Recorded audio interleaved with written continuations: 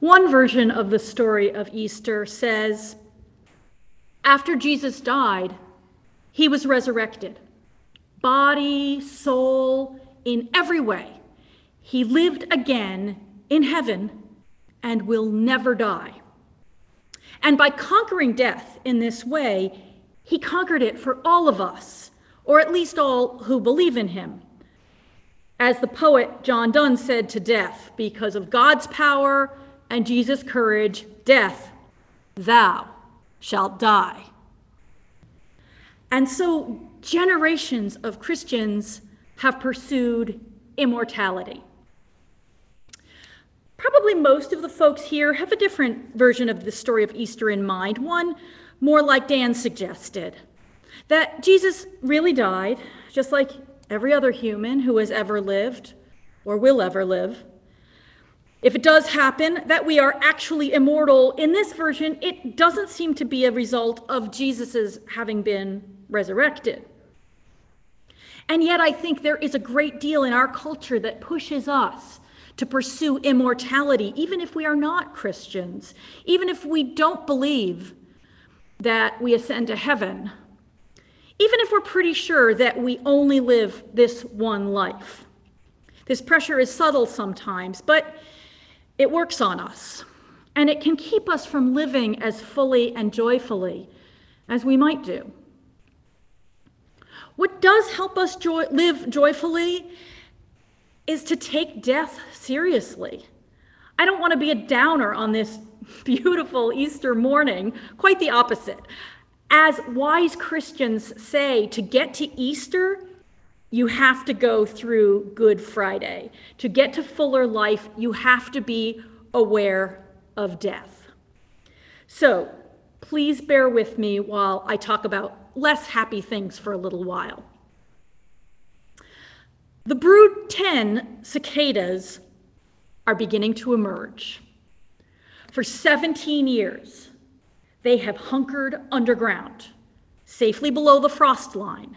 They have clung to the small roots of trees and sustained themselves on the sweetened water that runs through the roots.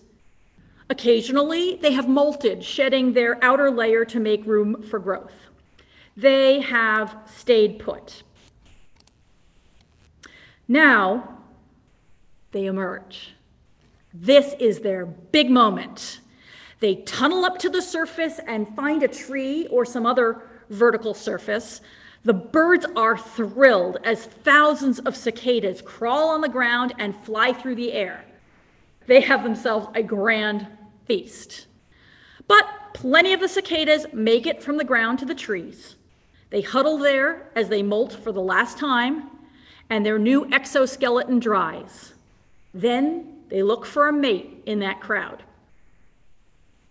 This is what a wildly successful emergence looks like for a brood 10 cicada. She or he tunnels to the surface, sheds, flies to a tree without becoming a bird's appetizer, sends out a signal, and is answered by another cicada. If our successful cicada, our Bill Gates, our Frida Kahlo, our Megan Rapinoe of cicada kind, is male, he mates and dies. If she is female, she mates, lays her eggs, and dies. The ones who don't find a mate, they die too. Their lovely wings litter the ground, bringing a shimmering beauty to those who pass by. They have waited 17 years for this. After a couple of months, the eggs hatch. The larvae, or nymphs, drop to the ground. They crawl down to below the frost line. Each finds a slender tree root and grips it, and there they will be until 2038. If you are in a particularly Good Friday frame of mind when you learn about this cycle, you might well think, that's it? That's the whole story? You stay underground for 17 years, have a few weeks of a frenzied attempt to reproduce and die so that your offspring can do the same thing? What kind of life is that? And you might also think, are we any different? We emerge, we live for a little while, we die. And if we have reproduced, then our offspring do the same thing. Oh, sure, our cycle is much longer than the cicadas. Ours lasts for maybe 80 or even 100 of the planet's trips around the sun, while cicadas last only a little more than 17. And most insects' life cycles are much shorter than that. Somewhere in this universe, there must be a creature who lives for 10,000 of our years. And for that creature, we can imagine the cicadas and the humans evoking a response of, that's it? That's the whole story? They hatch, they breed, they die, repeat? When we have our Good Friday moments, the moments when we realize that we too have to die, we can respond in a couple of different ways. One is by denying it, insisting that, no, in fact, we live forever. Well, maybe we do, maybe we don't. We don't really know. We do know that we have invented entire religions to assert that immortality.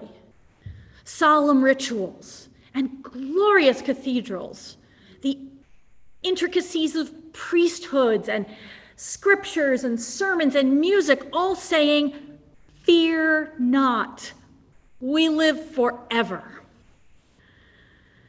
Fortunately, they proclaim lots of wiser truths along the way, and there's that music and those vaulted ceilings. As 21st century US Americans, we're also immersed in a different immortality story. Well, two really. There's the one of eat right and stay fit and you will not die, which none of us would actually claim with a straight face, but which nevertheless sneaks into health reporting frequently. Even the New Yorker, which is a scrupulously edited magazine, slipped up last week, reporting a study found that subjects who interrupted their sitting every half hour reduced their chance of dying by 55%. No. The subjects who sat for 8 hours without a break had a 100% mortality rate. The subjects who interrupted their sitting every half hour also died at a rate of 100%, time permitting. But I'm thinking more of the secular religion of make your mark, leave a legacy, as if we will live forever if our name is on a patent or in the history books or in a family genealogy written 5 generations from now. Now, I want to say that leaving a legacy is an admirable impulse. It's just that it won't give us immortality. That wonderful invention of ours will disappear when the sun goes supernova. But it can do a great deal to remind us to imbue our lives with meaning. There's just one trick: to resist the whispers that say, make your mark, any mark, and instead ask ourselves, what kind of legacy do I want to leave behind? That's another response to realizing that we are mortal. Anyone with the resources that you and I have could probably make a monument to ourselves that would outlast us by thousands of years, maybe hundreds of thousands. All we need to produce is a good, solid chunk of plastic. Carve our names on it, and voila, evidence that we lived, waiting for the people of the year 102,021 to find it. but not much of a legacy. Some humans have left more beautiful legacies than that, but at such a terrible cost that the balance sheet on their lives is not good. That's what tends to happen when we become more concerned with making a mark, any mark, than making sure the mark is not a stain. Like Emperor Qin Shi Huang, the first emperor of the Qin dynasty. In his years as king, then emperor, he had a huge impact. He united the 7 warring states through brutal warfare.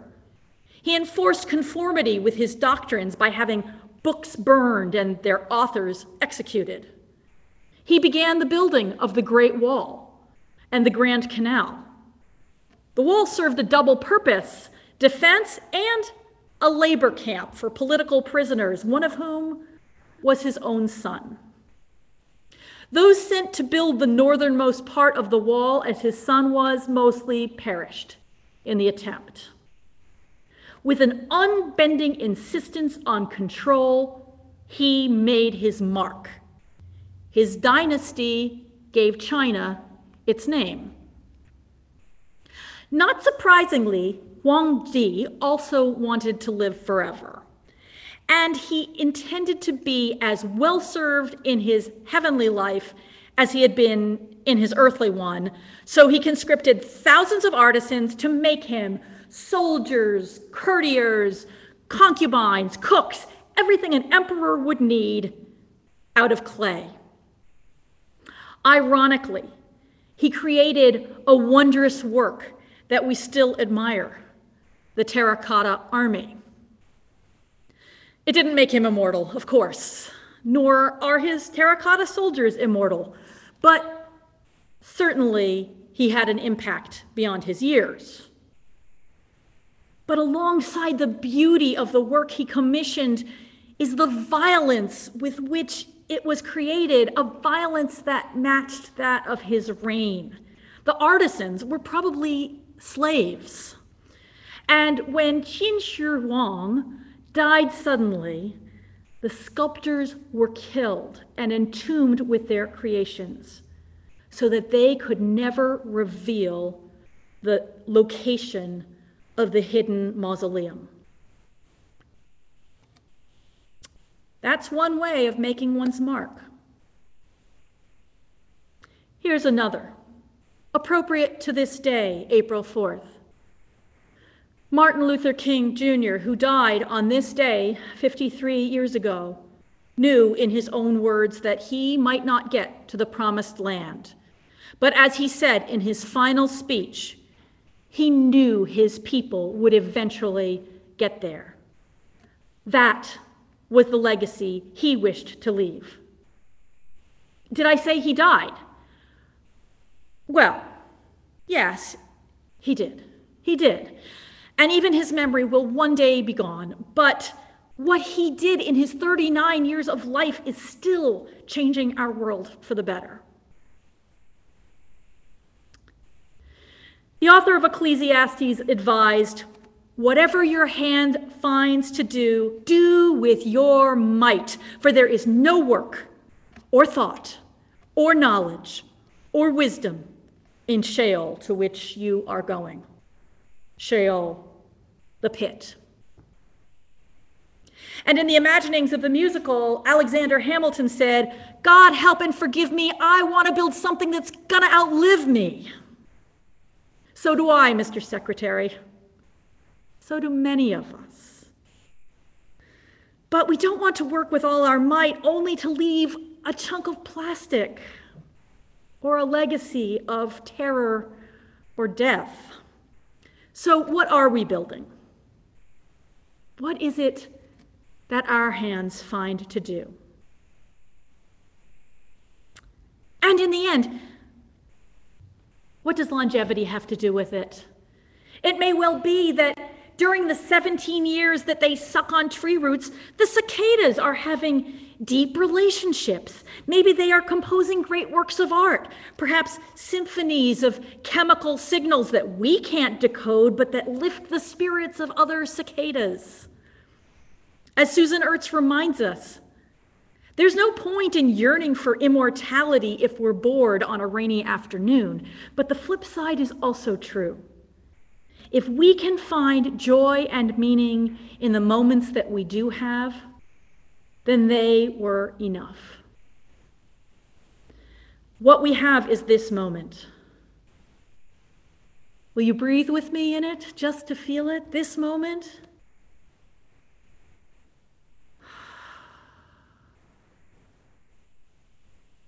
And we have this one.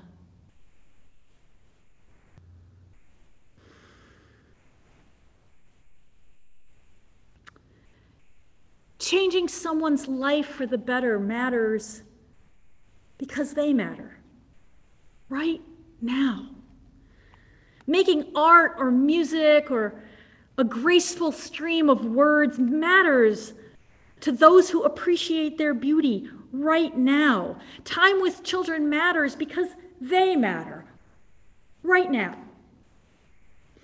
Understanding something new matters because our minds matter right now. And if we were to disappear off the face of the earth tomorrow, none of that would be lost. It would have happened. It would have mattered. This is a wonderful thing to remember because, friends, we are going to disappear tomorrow. Tomorrow is a very long time away, measured in cicada time. And it's only a breath away, measured in 10,000-year-old alien time. By our time, however many days or months or years it is too soon.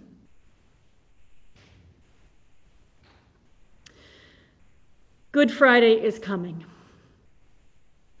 But the life and death of Jesus, of Martin Luther King, of our kin, the cicadas, promise us, before Good Friday comes, we can have our Easter. We can have our Easter if we awake and arise and greet the dawn that is before us, within us, in this very breath.